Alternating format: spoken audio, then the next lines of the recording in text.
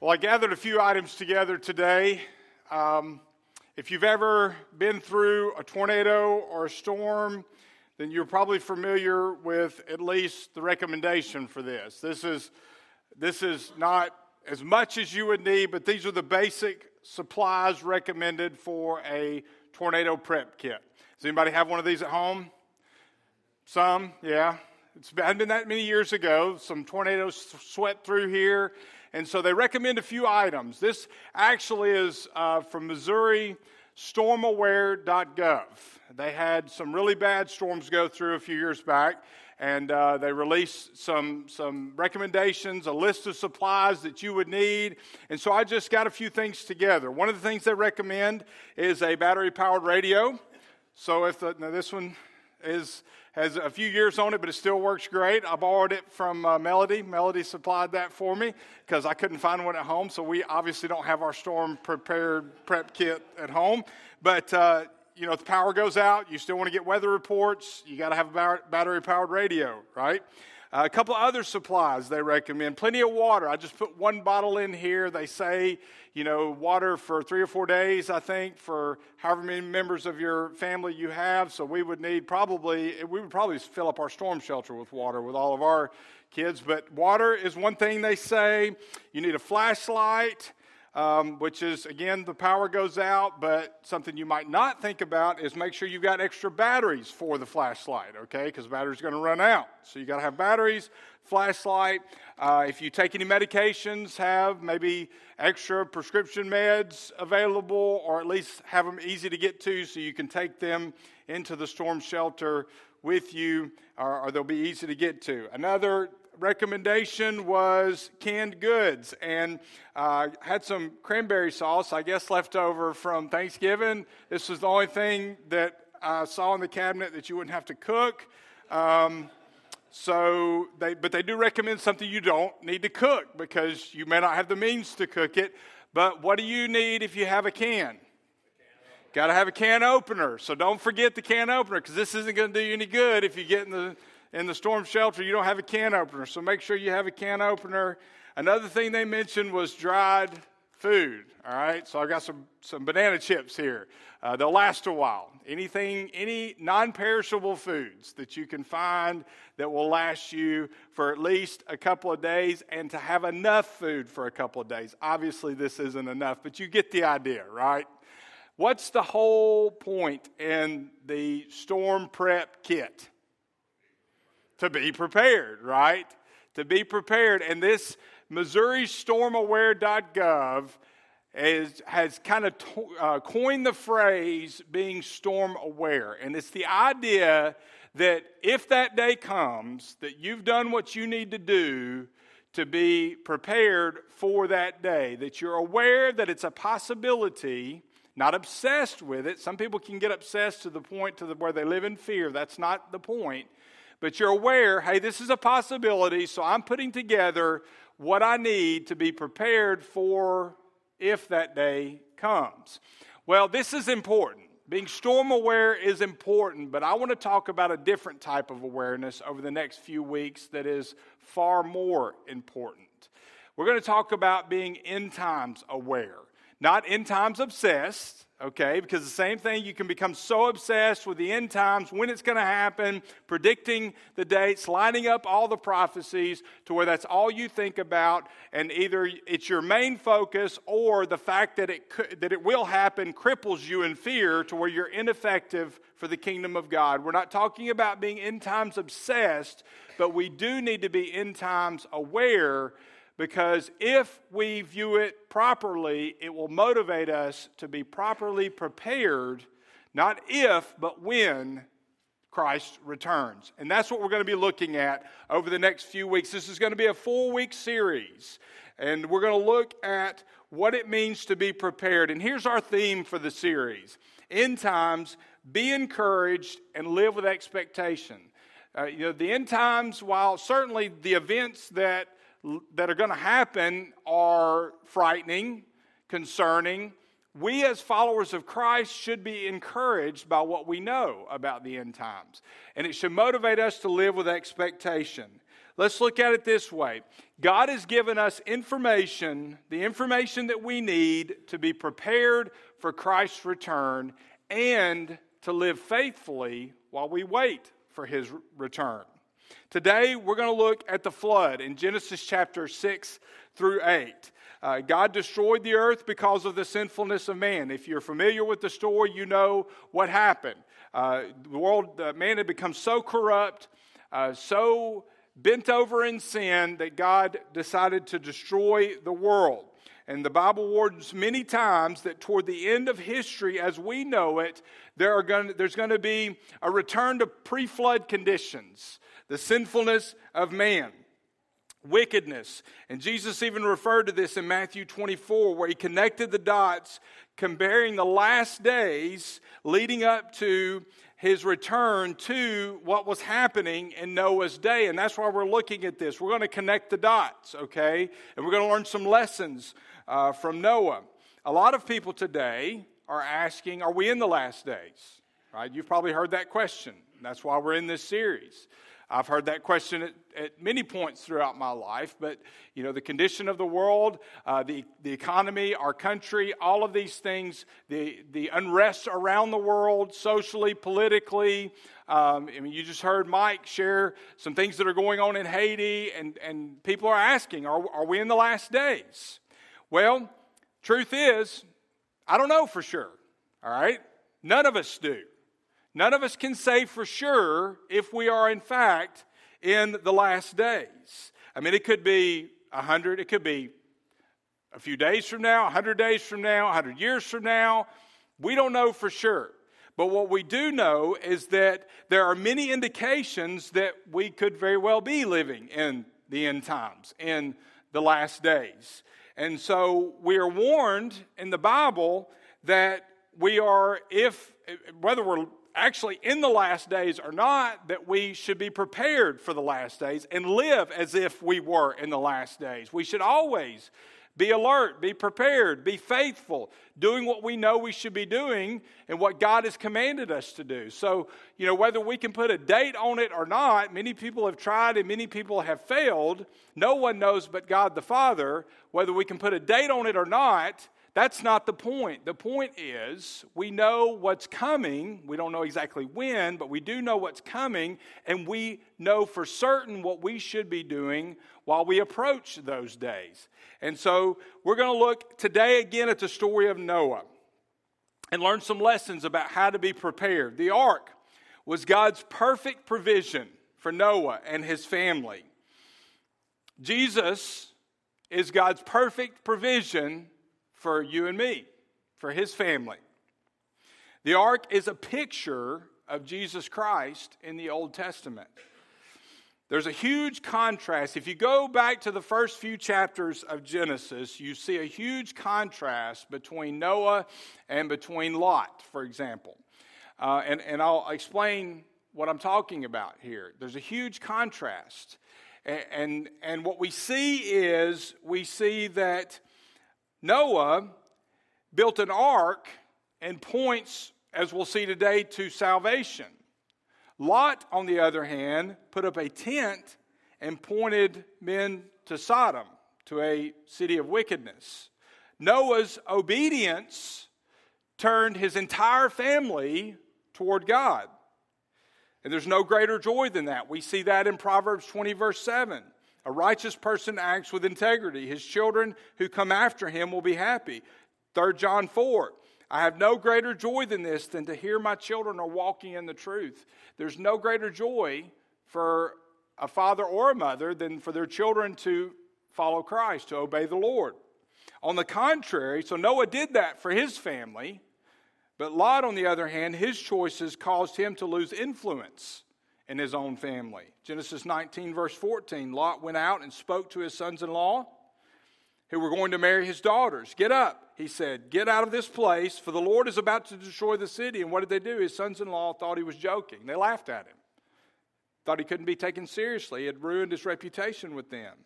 So the question for us before we dig in here is, are we going to be a Noah or are we going to be a Lot?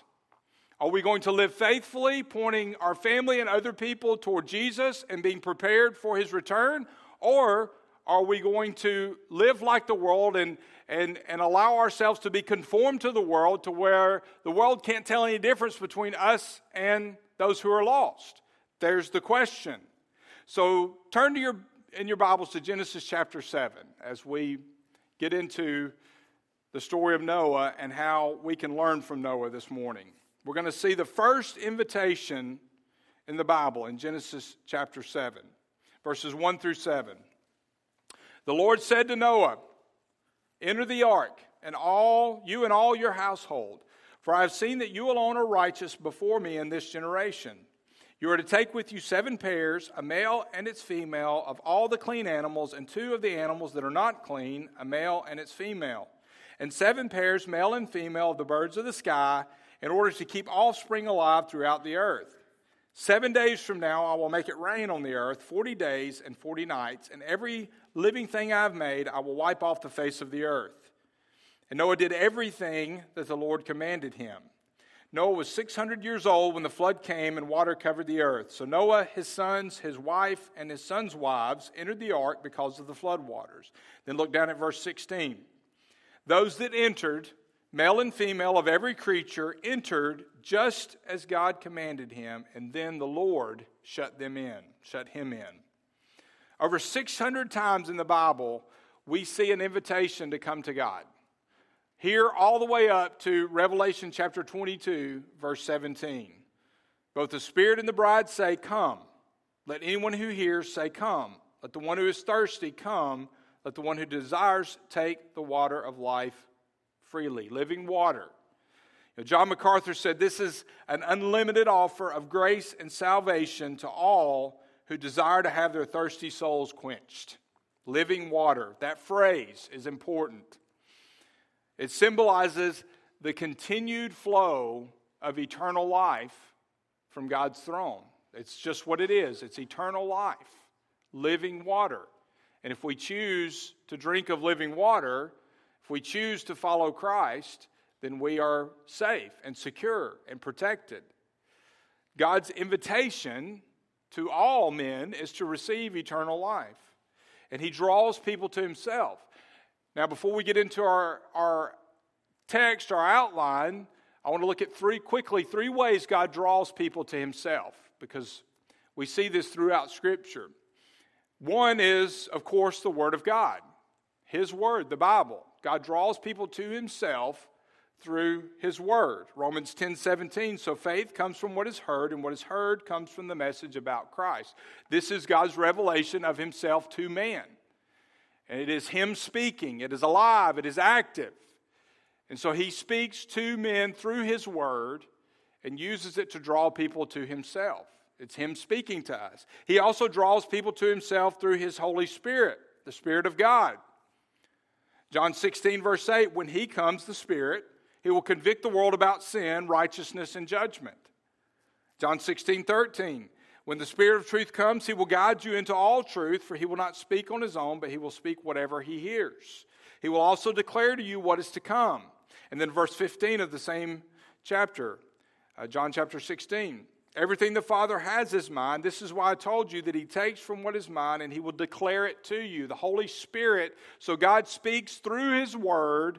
The Holy Spirit speaks to us, and his Word, through his Word together, he uses the Word of God and his Spirit, the Spirit of God, to draw men to himself. But that's not all. And this is important. God also uses people. He uses his people. The child of God, the Christian, the follower of Christ. He uses followers of Christ, his followers, to draw people to himself. And this is one of the great mysteries of God. He doesn't need to use us, but he chooses to use us. And we see that. We see that in Scripture, and we are called to be that. We are called to be his ambassadors, to be used by him to draw other people to him. We don't save anybody. We can't save anybody. The Holy Spirit does the convicting. God calls people to himself, but he uses us as instruments. He allows us to be a part of that process. And that's a blessing and a privilege, but it is also a great responsibility that we all have. But he uses believers. Look at 2 Corinthians 5:20. Therefore, we are ambassadors for Christ. Since God is making his appeal through us, it's him making the appeal, but he does it through people. We plead on Christ's behalf, be reconciled to God. The invitation is clear. It is simple. It is Jesus saying, come to me. The invitation is to come to Christ, and it's open, this invitation, until the day of Christ's return. It is open until then. The invitation is available for anybody, but the question still is out there. Is the end near? Are we near the end times? Are we in the end times? Well, since we don't know for sure, and we've already established that, I've been perfectly honest with you, I don't know for sure. And since we don't know that, we need to know what to look for, which we do know what to look for. And in looking for that, we need to know what to do. I can't tell you if we're in the end times, when it will be, but I do know what to look for, and I do know what we should be doing, because that is spelled out very clearly in Scripture. So that is what we are going to look at, what we need to do, what we need to know to be prepared for the return of Christ. Noah provides us with this example. Looking at these chapters, 6 through 8 of the book of Genesis, we see from his example, connecting the dots, how he responded to God, how he obeyed God. We can learn from his example what we should do to be prepared for his return. So what do we learn from Noah? What do we need to do while we wait? Well, first, we need to accept God's invitation as we anticipate his return. If you haven't already, accept God's invitation while you anticipate his return. It's a divine invitation. We see that in the story of Noah. God invited Noah to obey him and to be protected by him. This is holy God, and again, one of the great mysteries of God, because he didn't have to do this. Man chose to sin and go his own way. God could have left us in sin and been justified in doing so. But we see holy God inviting sinful people to be in relationship with him. 1 Peter 3:18, for Christ also suffered for sins once for all, the righteous for the unrighteous, that he might bring you to God. He was put to death in the flesh, but made alive in the spirit. So going back to Noah, before the flood ever came, God had ordained that Noah and his family would be saved in that ark. It was God's plan. God told Noah to build it before a single drop of water ever fell. Now think about this. In a very similar way, salvation through Jesus Christ was not something that God just thought of after man sinned. God knows everything. He's sovereign. He's provident. He's all-knowing. He knows everything. So he knew man was going to sin before he ever created man. So God had a plan in place for the salvation of man before man was ever created, certainly before man ever sinned. This was God's plan beforehand. He already had that plan. The ark was God's provision for the salvation of Noah, just as Jesus is God's provision for the salvation of man. God knew what was going to happen, yet he created us anyway. And that just shows the extravagant grace of God, the love of God, and the mercy of God all wrapped up together as far as I'm concerned. He provided. And it's, Jesus was God's provision for the salvation of man, for sinners, and it's been on his mind from the foundation of the world. He planned this far in advance. And it's a truth that, it's in this truth that we see a couple of things about God. We see the unwavering commitment of God the Father. The fact that he provided and had this plan before he created. Chapter 7, verse 1 of Genesis, God says, Noah, come into the ark. It's a personal invitation. Now, if he said, go into the ark, that would be different. I think the language is intentional here.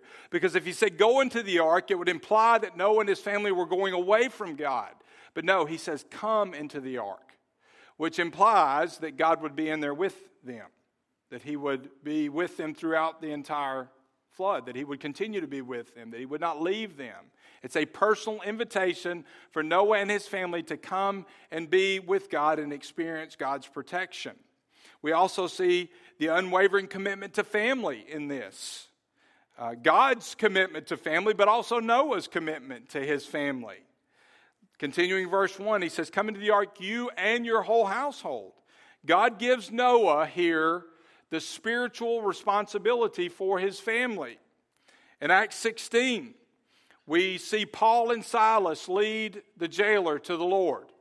And then they tell him that by his influence and witness, he would lead his family to the Lord. The jailer would lead his entire family to the Lord. And that's why Paul and Silas say to him in Acts 16:31, "Believe in the Lord Jesus, and you will be saved, you and your whole household." Not that they are saved by proxy or whatever. It's that if you are saved, by your influence, your household will follow Christ as well. It speaks to the spiritual leadership that is given to the man, to the father in the family. We see that from Noah's day. We see it throughout Scripture. The influence of the father and what he can have, that influence on his family. To lead them to Christ. We see also a divine observation by God of Noah here. And again, verse 1, "I have seen that you alone are righteous before me." Noah's righteousness was evident. Now, I've used this before, but I'm going to use it again because I think it's a great illustration. You can be the judge, but y'all know how I love balloons. I've got a couple balloons here, and I'm going to blow one up and leave one not blown up, okay?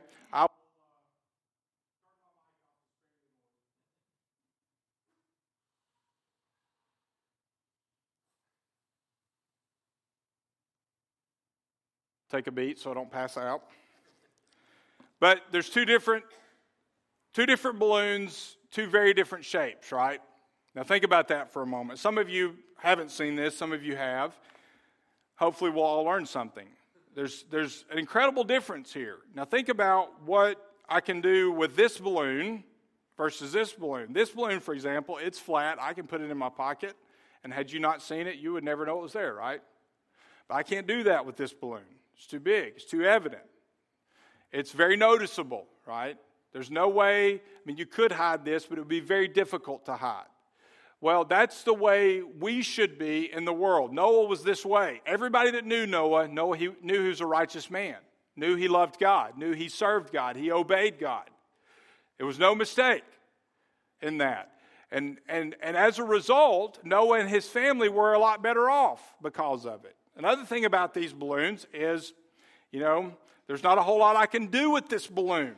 I could tie this off, and I'm not going to do it because it's all that would happen the rest of the service, but I could knock this out in the congregation. We could kill 15 minutes playing with this thing, right? Just knocking it around. Balloons are fun. When you see balloons, it puts you in a good mood, right? Noah and his family, because of his obedience, his life wasn't easy. He went through the flood. He was probably was ridiculed for sure by other people, but he had joy. And he had satisfaction of knowing that he was safe, his family was safe, and also that he pleased God. Okay? And so the point is that he was noticeably a follower of God, and that he had joy, and he had safety, and he had security because he was a follower of God. But even if you couldn't see this balloon, right? Even if you didn't know that it was here, it doesn't mean that the balloon doesn't exist, right? The balloons exist. We know balloons exist. There are balloons here on the table. I've got a whole bag in the back that exists, okay? And here's the point. Yes, it's important that we see, that other people see our righteousness. And other people did see Noah's righteousness. But the most important thing is that even if no one else had seen it, and many people didn't care, they didn't pay attention to it, God did. God saw it. And I can pretend to be righteous. I can do all the things necessary to appear to be righteous, but God truly knows whether or not I'm righteous. Now I'm going to try to let this out without making noise. Not too bad. No. Would you rather it be like this? Is that better? Sorry. My middle school child coming out, I guess. Righteousness is so very important for so many different reasons, but, God never intends for us to hide our faith. He never intends for us to just go with the flow and just blend in. He intends for us to stand out, if for no other reason, to draw people to himself, to use us as his ambassadors. He wants our faith to be seen, and Noah was righteous. That word righteous, it was a legal concept. The righteous man was one who got the verdict of acceptability when he was tried at the bar of justice. Hear God's justice. Okay? Righteous means to be straight, to be upright. Think about it this way. Noah was standing upright while everybody else around him was bent over in sin. I mean, Noah stood above the fray because he was righteous. He was holy. Now look back at Genesis 6:5. We were in chapter 7. Look back at chapter 6, verse 5. Read a few verses there. When the Lord saw that human wickedness was widespread on the earth, and that every inclination of the human mind was nothing but evil all the time, the Lord regretted that he had made man on the earth, and he was deeply grieved. Noah, however, found favor with God. Everybody else around him is wicked, bent over in sin, but Noah found favor with God. And he's a model for us. He should inspire us. His example should provide inspiration for holy living. We have joy because we know Christ. He saved us from sin. We've been set free from sin. So we should live like we've been set free from sin. We have the ability now, because he gives us the ability to live for him, to live holy lives. We should live holy lives, lives of obedience. So it's an incentive for holy living. It's inspiration and incentive. Matthew 10:42, and whoever gives even a cup of cold water to one of these little ones because he is a disciple, truly I tell you, he will never lose his reward. We are inspired to live holy, but we still have to make the decision. Right? He empowers us, he gives us the strength, but we have to appropriate it. We have to use his strength from day to day. And the thought that our lives can be a pleasure to God should be the greatest incentive there is. The fact that we can please God with the way that we live should be great incentive. But there's an obligation that we have, a divine obligation. That phrase, righteous before me, in chapter 7, verse 1, God's opinion is really all that matters. You'll please men sometimes, sometimes you won't, but at the end of the day, God's opinion is all that really matters. Genesis 6, again, chapter 6, verses 8 and 9. Noah, however, found favor with the Lord. These are the family records of Noah. Noah was a righteous man, blameless among his contemporaries. Noah walked with God. He was blameless, which means a man or a woman of integrity. It doesn't mean perfect, but it means complete. It means that a complete person, we are complete in the sense that we strive every day in our lives to become more like God, more like Christ. And that each and every day we are progressing in that. That we are becoming more like Christ. And Noah, God could see Noah's heart, and he saw purity. He saw righteousness. He saw a heart willing to obey. And so Noah found favor with God, and he walked with God. Which again, being who he was when he was, the whole world is wicked, he still found favor with God and had a relationship with God. And this sums up everything that God demands of all of us. Philippians 3:9, Paul says, and be found in him, not having a righteousness of my own from the law. It's not our righteousness, it's his. One that is through faith in Christ. The righteousness from God based on faith. Noah had faith. God saw that. He knew that. And so, as a result, he found favor with God. And then we see God's approval on Noah. Continuing verse 1, God tells Noah, you are righteous before me in this generation. You know, we should all want to hear that from God, and we should all want that to be our legacy in this life. That we were righteous, found favor, we were righteous before God, and it was evident in the generation that we live in that we were righteous, that we were followers of Christ, we were obedient, and we were faithful. Hebrews 11, verse 7 reinforces this. By faith, Noah, after he was warned about what was not yet seen and motivated by godly fear, built an ark to deliver his family. By faith, he condemned the world and became an heir of the righteousness that comes by faith. That's Noah's legacy. Righteousness before God and before the people of his day.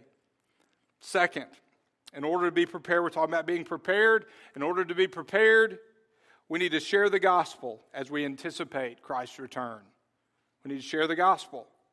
And this involves urgency, urgent instructions. Look at verse 4. 7 days from now, it says, chapter 7, verse 4 of Genesis.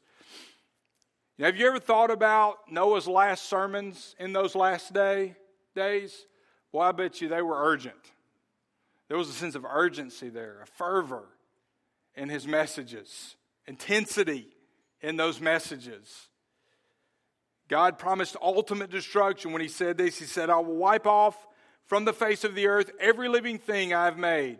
People were going to die. People were going to perish. And the Lord, in the same way, the return of Christ should motivate us to share the gospel.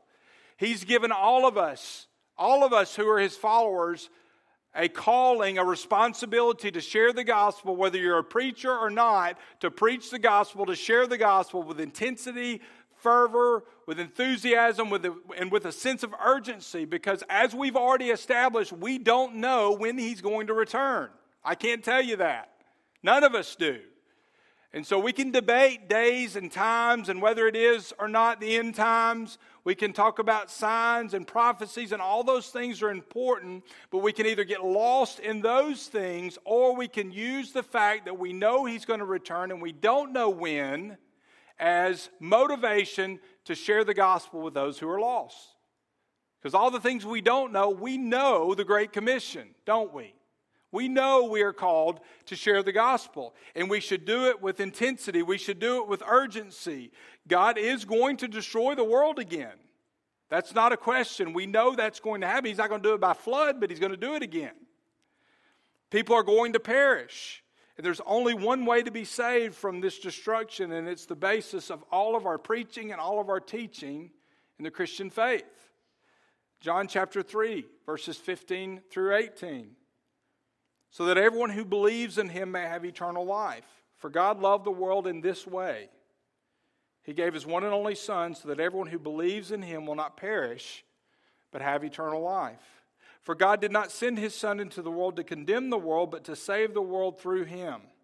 Anyone who believes in him is not condemned, but anyone who does not believe is already condemned, because he has not believed in the name of the one and only Son of God. Put simple, share the gospel. If we want to be prepared for the return of Christ, we should be busy sharing the gospel. Third, to be prepared, we need to follow God's instructions as we anticipate his return. Yes, there is the obvious instruction to share the gospel, but there's other things he tells us to do. And there are going to be many things that he tells you to do specifically, me to do specifically in my life. And he gave specific instructions to Noah. While Noah was waiting for the flood, there were specific instructions. Chapter 7, verse 5 of Genesis, Noah did everything that the Lord commanded him. Now, Noah was in agreement with God, that he believed God. He believed that he needed to do what God said. And as a result, he believed that God was God. And so he did what God told him to do. That's obedience. He was faithful to the task. He built the ark. Which, we, as children, we hear the story, sing the song, and it takes all of about 5 minutes to maybe sing the song, 15, 20 minutes to tell the story or whatever. But think about, Noah built the ark. That was an incredible task that he had in front of him. It's pretty incredible when you consider what God was asking him to do. Chapter 6 again, verses 14 through 16, God said, make yourself an ark of gopher wood. Make rooms in the ark and cover it with pitch inside and outside. This is how long you are to make it. The ark will be 450 feet long, 75 feet wide, and 45 feet high. Pretty big, huh? You are to make a roof, finishing the sides of the ark to within 18 inches of the roof. You are to put a door in the side of the ark, make it with lower, middle, and upper decks. And all of this is important. Noah couldn't skip any steps here. He couldn't take any shortcuts. Okay? One of the things we learned renovating this building is that city code is strict. And there are certain things we had to do, whether we understood it or agreed with it or not. There were things we had to do if we wanted to pass inspection. And Huntsville City can be pretty strict with their inspections. Well, nobody's inspection is more strict than God's inspection when He's looking at our lives to determine whether or not we've obeyed Him or not. And certainly here, God had intent in every instruction that He gave Noah, and Noah had to obey completely in order for he and his family to be completely safe during this storm. And Noah did it all. Then he had to build the thing. Then he had to bring all these animals. And I know God lined them up and He brought them in, but still, that's a lot of work to get them in the ark and then to take care of them. And then, on top of all that, he had to endure the flood. 40 days, 40 nights in that ark with his family. We just took a trip out west. We didn't even drive. And there were times in the car where I was about ready to kick my kids out of the car. Right? 40 days and 40 nights. I know it's a big ark, but still, all those animals took up a lot of room. The enduring rain. It rains 3 or 4 days. We could use some rain right now. If it rains for 3 or 4 days straight, we'll be complaining about the rain because everybody's going to be depressed and all that, right? He endured all of that, the living conditions inside the ark. But Noah was faithful. He followed God's instructions. He finished the task, not just the building of the ark, but the entire process, the entire experience. And if we are going to be prepared, then we have to obey God and we have to follow His instructions, every instruction, continuously, every day. And we're going to fail, we're going to mess up. Remember, blameless doesn't mean we're perfect. It means we're complete in the sense that we're growing in this process, becoming more like Christ. But we obey Him, we follow His instructions, we do things His way. If we're going to be found faithful, we have to. And finally, if you're going to be prepared, you have to endure in His strength. The reason Noah was able to endure, I'm giving him a lot of credit, and he deserves a lot of credit for his obedience, but the reason he was able to endure is because God gave him strength to endure. And he trusted God and allowed God to work through him. We have to endure in God's strength. Again, Noah's obedience. His obedience led to salvation for his family. The ark only had one door in it, and that's intentional. That's important. Every one of them, he, his family, the animals, they all had to go through that door to be saved. And this, again, God's intentional in every part of Scripture. This is a picture of salvation. There's only one door that man can enter through to be saved. And that door is Jesus Christ Himself. There aren't many doors. You can't get in through an open window somewhere. One door.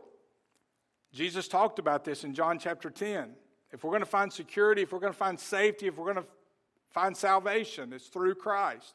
Jesus said, John 10:1, I assure you, anyone who doesn't enter the sheep pen through the door but climbs in some other way is a thief and a robber. Who is the door? Jesus said in John 10, verse 9, I am the door. If anyone enters by me, he will be saved, and he will come in and go out and find pasture. He said, I'm the way, the truth, and the life. No man comes to the Father except by me. He's the door. He's the only way to salvation, safety, security. In Christ, we find a place of security. With all the confusion and all of the disruption and all the uncertainty that we live in, it doesn't matter what's going on in the world, we can find security in Christ. We can feel secure. We can know we are secure in Christ because we know we have protection from the coming judgment that this world will face. Those in the ark represent those today who are sheltered from the wrath of God because they are in Christ. As Noah was in the ark, he was sheltered from the wrath of God that everyone else experienced. It's a place of safety. It's also a place of sufficiency. You can only fit so much in your storm kit, but Christ is sufficient. His grace is sufficient for all circumstances. He provides. Noah had everything that he needed in that ark to survive. He and his family, all the animals. In Christ, we have everything that we need for this life and for all of eternity. We have provision for the coming judgment. There's security day today. There's provision for the future. Colossians 3:3, for you died and your life is hidden with Christ in God. Now look again at Genesis chapter 6, verse 14. Make yourself an ark of gopher wood. Make rooms in the ark and cover it with pitch inside and outside. That word pitch is important. It's also translated in the Old Testament atonement. We see that in the New Testament, right? Every word's intentional. It means to make a cover. And those who are in Christ are covered by the blood of Christ. Our sins are cleansed. We're forgiven. We are protected by the salvation that He provides. Now, the ark protected Noah and his family from the wrath of God. The ark took the wrath, the waters, the rain, while Noah and his family were safe inside, which again is a beautiful picture of what Jesus does for us. For those of us who are in Christ, Jesus took on God's wrath on the cross. He took on our sin. He suffered God's wrath so that we wouldn't have to. If we're in Christ, just as Noah and his family were safe inside the ark, protected from God's wrath, for those of us who are in Christ, we are protected from the wrath of God because He took it for us. So if we accept the invitation, we are safe. Noah led the way. He led his family into the ark. He represents the Father's provision for the family. And this is the pattern of his family.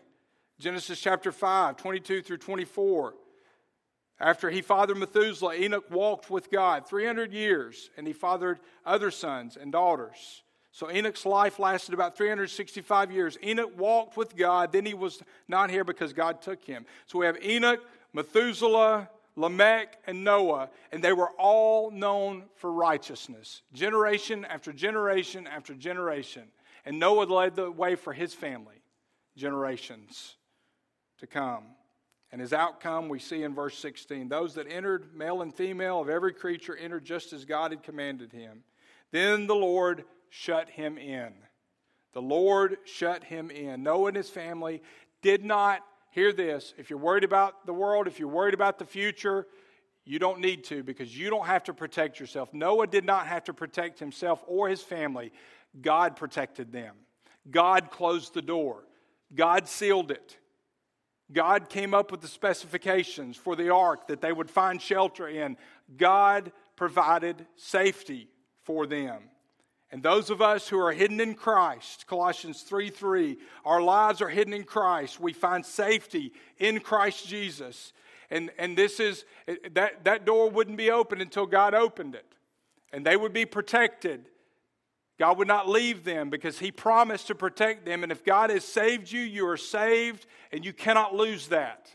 You cannot lose your salvation. Once Noah was in the ark, God Himself shut him in, and once we have entered Christ, we are kept by the power of God, which means we can't make ourselves outside of God's protection. We can't remove that. We didn't earn salvation. We didn't save ourselves, so we can't make ourselves unsaved. And that should not give us an excuse to sin more because we know we're secure. It should motivate us to continue in obedience, just as Noah did. You know, there are a lot of things, a lot of places, a lot of people look to for security. And I just want to finish with this, all right? I found this list on Domain Real Estate and Properties website. I've had it for a little while, but it's the top 6, security systems if you've got money to spend on it, okay? The lowest I saw on this list, this was number 1 on the list, and it's the lowest, it's called the Burglar Blaster. It's only $780, and here's what it is. You can put it in your home. Somebody walks in that's not supposed to be there, but I can see how this would go really bad, and you'll see in a minute. It's a motion-triggered pepper spray. And here's the deal. If it's triggered, it will not shut off, or if it's not shut off within 40 seconds, it can fill a 185 square meter space with choking, burning, and searing gas. I can just see my dog setting this off on accident. So I'm not choosing the burger, but some people burglar blasters. Some people want it, okay? Here's one that I thought was pretty cool. You can actually install secret passageways in your home. Some people, just like in the movies, right? Behind bookcases, bookshelves. There's a company called Creative Home Engineering that builds secret passageways for clients. And it ranges from a mirror that hides a safe to an actual bookcase, where you've got a safe room or something behind it, or a passageway to escape your house if there's danger. People actually do that. If you're worried about, getting shot, people shooting at your house, you can buy bullet-resistant doors. They only cost $520,000 a piece. The way prices are at Lowe's, a regular door costs not much below that. If you need to make a quick escape, you can build a heliport on your property. To build the heliport, it's between $78,000 and $130,000. Of course, you do have to have a helicopter to use it, but I figure, if you've got the money to do that. Here's one I like, the RoboVault Storage. This is a high-end storage facility in Florida. It's for the wealthy, as you'll see. People store things like Lamborghinis, Picassos in this high-end security, high security. It's like a storage unit on steroids, okay? It's like high security, more than just a padlock on the door, right? But one of the people that works at this place said that she had actually seen pallets of Mongolian dinosaur bones. That's something you don't see every day, right? But that's the type of stuff, high-end, rare stuff. So you could get yourself a storage facility there. Last but not least is a survival bunker that will cost you $2.6 million. So maybe you're going to escape Armageddon by buying one of these bunkers. They are built in abandoned missile silos in Kansas. But hey, you'll be comfortable there because these places have things like a community swimming pool, all underground, community swimming pools, dog walking parks, rock climbing walls. You might want to do some rock climbing while you're escaping the end of the world. A theater, a general store, an aquaponic farm. I don't even know what that is. Some of you may. All of this underground. You can live in luxury while the world's coming apart. People go to great lengths to find security, don't they? To at least have the sense that they are secure. You can buy some security. Those people can buy things I can't. Maybe have security that I don't. But there's there's fear that drives this. But there's no greater security than being sealed by God, than being covered by Christ, than being protected by Him. You can't buy that kind of security, but you can receive it by accepting God's invitation, just like Noah did, just like the great men and women of faith all have. If you don't know Christ, He invites you to come. Revelation 3:7 says, "Write to the angel of the church in Philadelphia, thus says the Holy One, the true one, the one who has the key of David, who opens and no one will close, and who closes and no one opens." There's no greater security than in Christ, but there's also no greater fear than for Christ to return and you not to have that covering, that security. So the invitation is right now. Come to Christ while He's our ark. Come to Christ while the door is still open if you don't know Jesus. If you are in Him, live for Him. Obey Him while you still have the opportunity to follow Him. Let's pray. Father, thank you for your protection and your security that you provide through your Son Jesus. Jesus, thank you for your blood that covers our sins, for your sacrifice, for taking on God's wrath so that we wouldn't have to experience it. But we know that while the invitation is available to all to come to you, it has to be accepted. We have to accept it. You won't force it on us. And I pray that if there's anyone here today or watching online who hasn't accepted that invitation, who does not know you as Lord and Savior, that right now in this moment, Lord, I pray that you would bring them under conviction, that Holy Spirit, you would draw them to yourself through your word, through the words that are being spoken. Use that to draw men and women to yourself. And I pray that those who are being called, that they would respond. That while the door is still open, that they would accept your invitation to come inside, to be a part of your family. For those of us who know you, I pray that this would be motivation. The events of the world, the day would be motivation. Your call to us to obey would be motivation. Your grace, your mercy, your love would be motivation for us to serve you faithfully, to share the good news of salvation with urgency, with conviction, with enthusiasm. I pray that we would be found faithful, that we would find favor with you because of our faith, because of the righteousness that you've given us. Lord, may we be your obedient children, doing what you've called us to do until the day that you return. Faithfulness, just as you are faithful. For it's in Jesus' name we pray. Amen. Would you stand for our time of commitment?